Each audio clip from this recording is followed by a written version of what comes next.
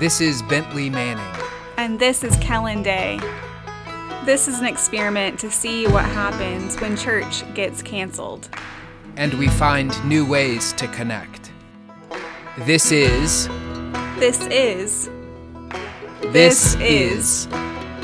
Empty Pews.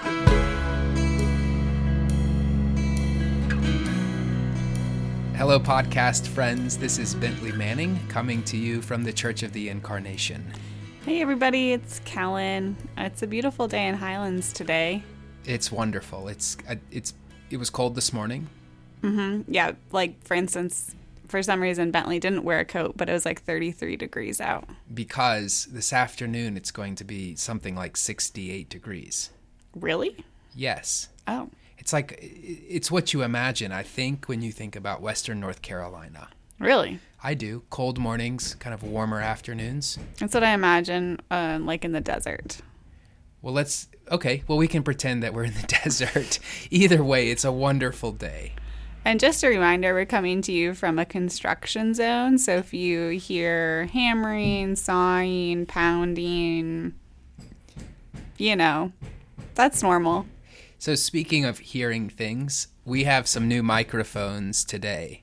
Can you tell? I hope they can tell, Kellen. I can tell. The setup feels much more professional. Can you describe what you mean by that? Substantial. We've made an investment in the podcast. I would remind everyone that there is a way that you can contribute to this podcast. You just simply press, there's a little button, I believe, that says contribute here. Your contributions might go to these new microphones. Exactly. So we have these new microphones. When we first started, I believe that we were just using, Kellen doesn't like it when we kind of reflect like this, but I think it's important. I just don't want to navel gaze. All right, I do for a second. Okay. When we first started, we used the internal microphone in the computer. Yes. Do you remember that? I do, because we literally decided we were going to do a podcast and then just made it on the same day. And then maybe 3 weeks in, 2 weeks in, we bought some microphones. And I'll just tell y'all, they were $25 a piece. That's real. They really, The question is, how do you actually make something like that? And it only costs $25. It's a great question. Probably. Anyway, we'll kind of put a Post-it note on that and come back to it.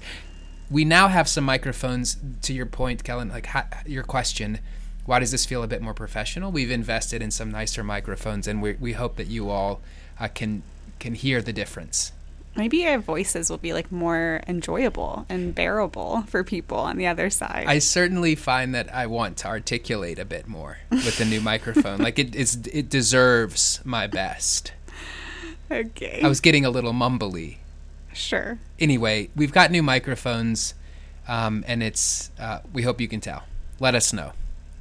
Testing 1, 2, 3. Here I go. Give me that microphone.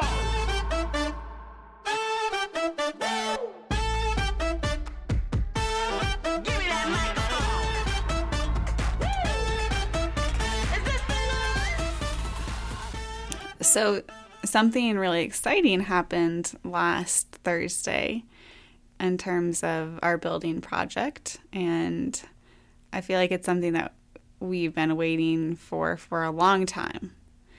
I don't know if you want to share with our podcast fam.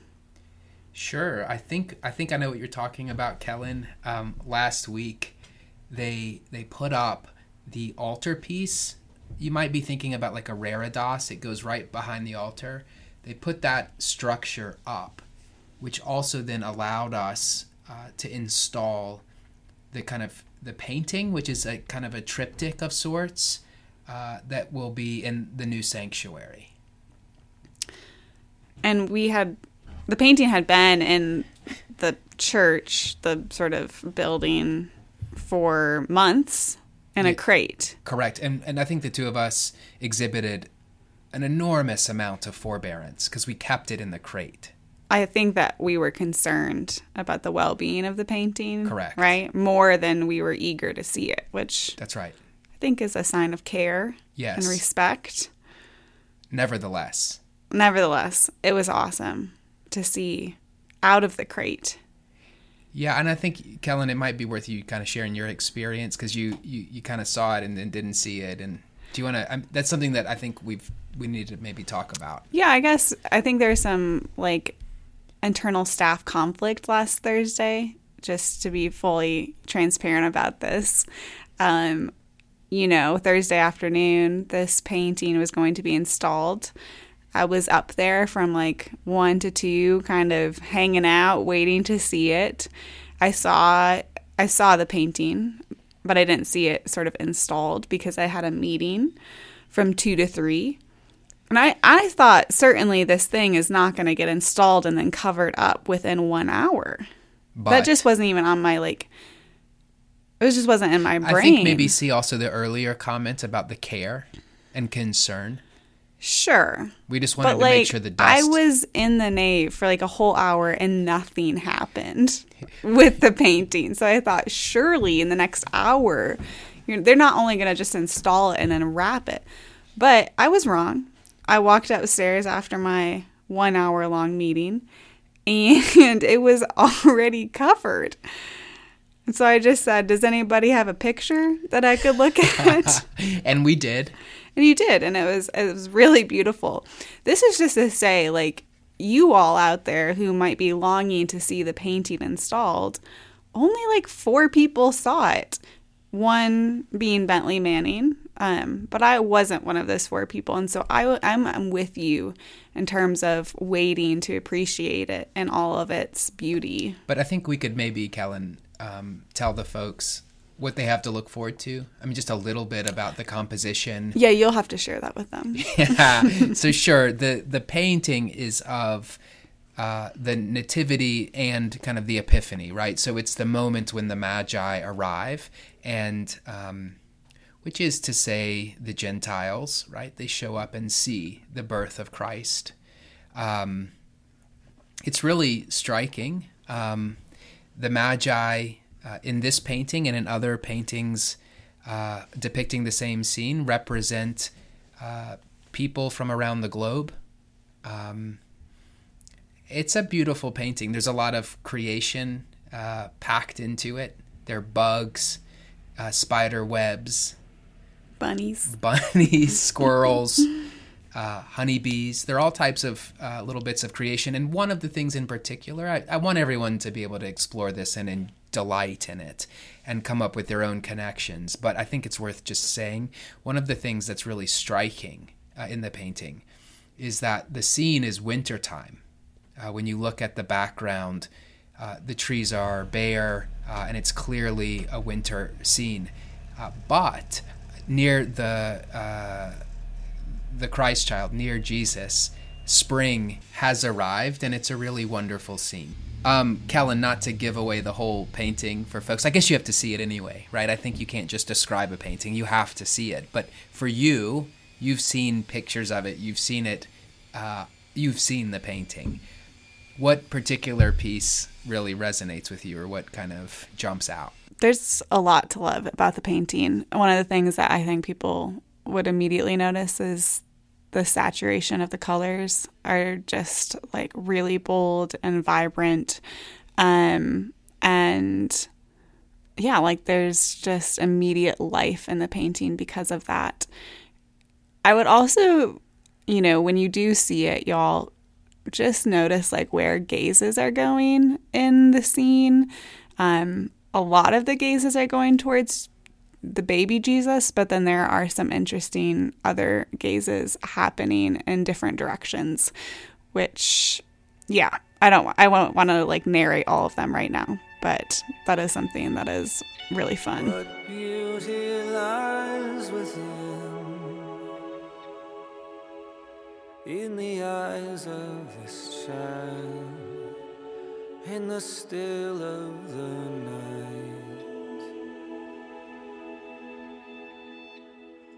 His life proclaiming love over all mankind.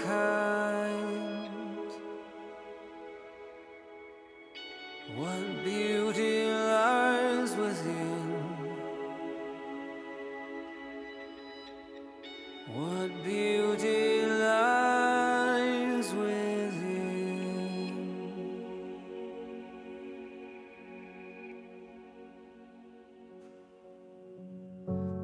but mercy lies within.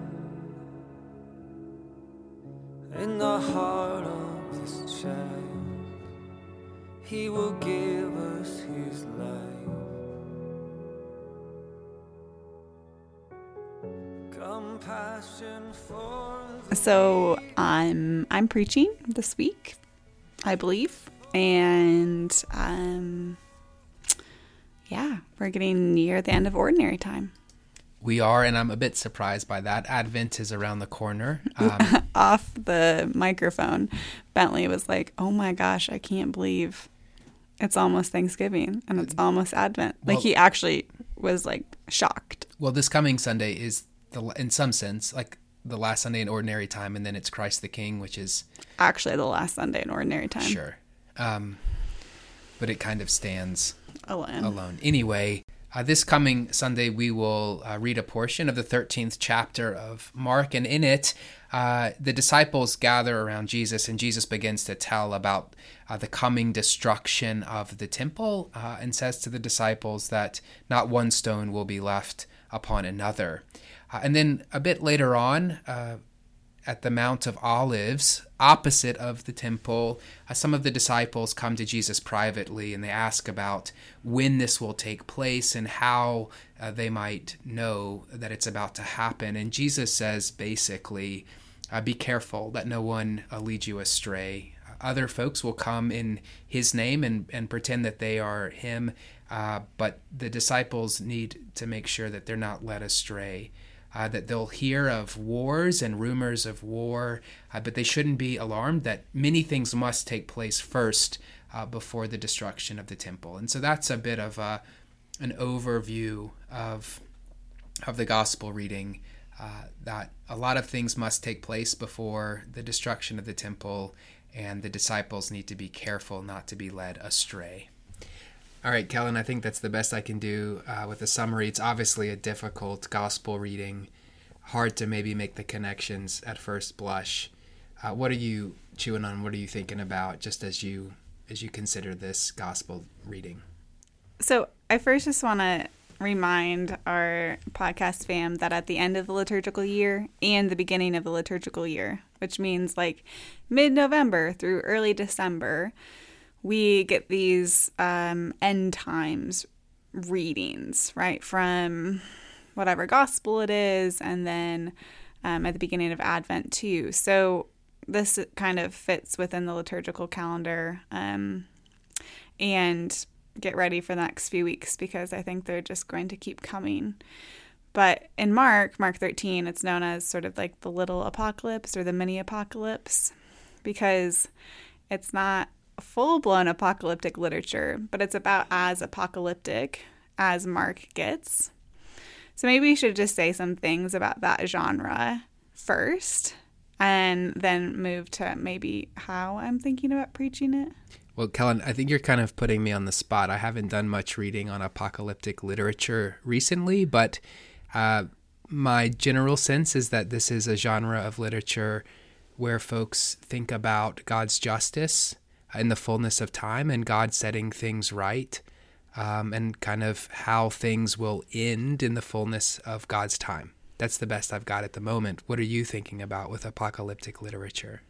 I think that's a really like lovely and hopeful way of talking about apocalyptic literature. I think there's a lot of apocalyptic lit that is like much darker, more violent and brutal. I don't see that quite as much in Mark 13. But maybe to my point, the part of the reason it can get darker and more brutal is because if you are a group of people who seeks for some things to be leveled out, made right, balanced, and you've had a tough go at it, you could see how you might want the world to end and have a reversal of the way things have been for you. Totally. I mean, scholars talk about all sorts of reasons why apocalyptic literature, is born. And like one of them, a few of them are like, empire comes and destroys your culture, and sort of like the trauma of your civilization being wiped out, and the hope that you might have in God or the angels or whoever it is, to restore order, restore peace, to give the righteous what they're due. So yes, I totally think it's like born out of a place of oppression, and I think like to keep that in mind with apocalyptic literature is super important, or else it just reads as this like really bizarre, sometimes very violent, sharp literature. Yeah, but not to oversimplify what you're saying, but apocalyptic literature is a kind of is a way in which people paint the picture of God's judgment and justice coming to pass. Yeah. Yeah, it's literature of hope. Yeah. So here in Mark 13, we have this view of the temple, this image of the temple being destroyed, and that all these signs are going to take place, and there are going to be teachers or people who come pretending to be the Messiah. And just to make sure our listeners are clear about this, we're not just talking about like a temple, some temple. We're talking about the temple. That's a good point. Like in Jerusalem. Correct. Yeah, like the place of worship for all the Jews. The dwelling place of God. Yes. Okay. But here in our text, I feel like the warning really, really is focused on, beware that people might come pretending to be me. Sort of this warning against false teachers. That seems to be the thrust of our particular passage. All right, Kellen, that is an enormously helpful insight for me. And I don't know that there's always these kind of one-to-one parallels, but as you talk about the false teachers, isn't it exactly when things fall apart, right? When our dream for the world crumbles, that we are led to kind of lots of different forms of salvation and hope, in lots of different ways. And this is not maybe exactly what's being said in the gospel, but it does stir my heart to think about, when things get tough, where do I go for hope, and where do I go to receive the good news? And sometimes there are false teachers in lots of different forms that offer that. I think that's kind of what I'm chewing on at the moment. Yeah, I think one sort of invitation that this text is offering us is, where do we turn when our lives or our worlds are in ruins, or the metaphorical stones have crumbled, and there are so many things, people, ideologies, substances, whatever it is, that have the power to lead many astray. And in that grief-stricken place of your world ending, it's easier to be led astray. Another part of this I'm thinking about as I read it today is that, in many respects, the destruction of a temple, the destruction of a dwelling place, the dwelling place on earth of God, is one way of saying that sometimes our conception or understanding of who God is and how God works also falls apart, right? Not just the world around us, things outside of the tradition or the church, but sometimes even within the institution, things crumble. And that, I think, is pastorally a helpful word here, that Jesus is saying, hey, heads up. Even the things that you take for granted, even the things that you hold most dear in relationship to your faith and your life with God, those things might fall apart at times. I think that's a really fair and good interpretation of the text, and is an evocative one for the coming season of Advent, which is nigh. But in that season where we anticipate Christ being born in the world and in us. There's a lot of other things that have to crumble to make room for that. And Him. Faith is laying your body down.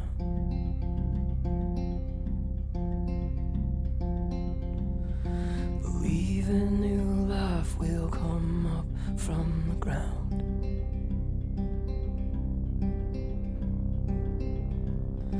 And I ain't lost my faith, boy.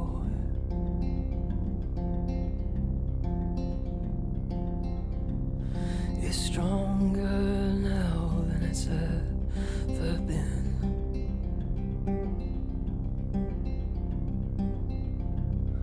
For I have learned how to dance in the dark.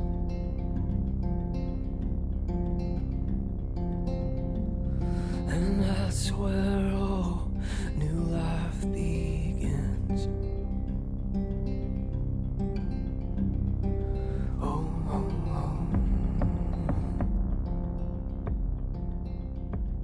Here's a prayer. Lord Jesus Christ, you are the Word incarnate and my true teacher. Let your Spirit be present as I read and reflect upon your word. Open my heart and my mind to understand your revelation, that I may be rooted and grounded in your love and grow into your likeness. Amen.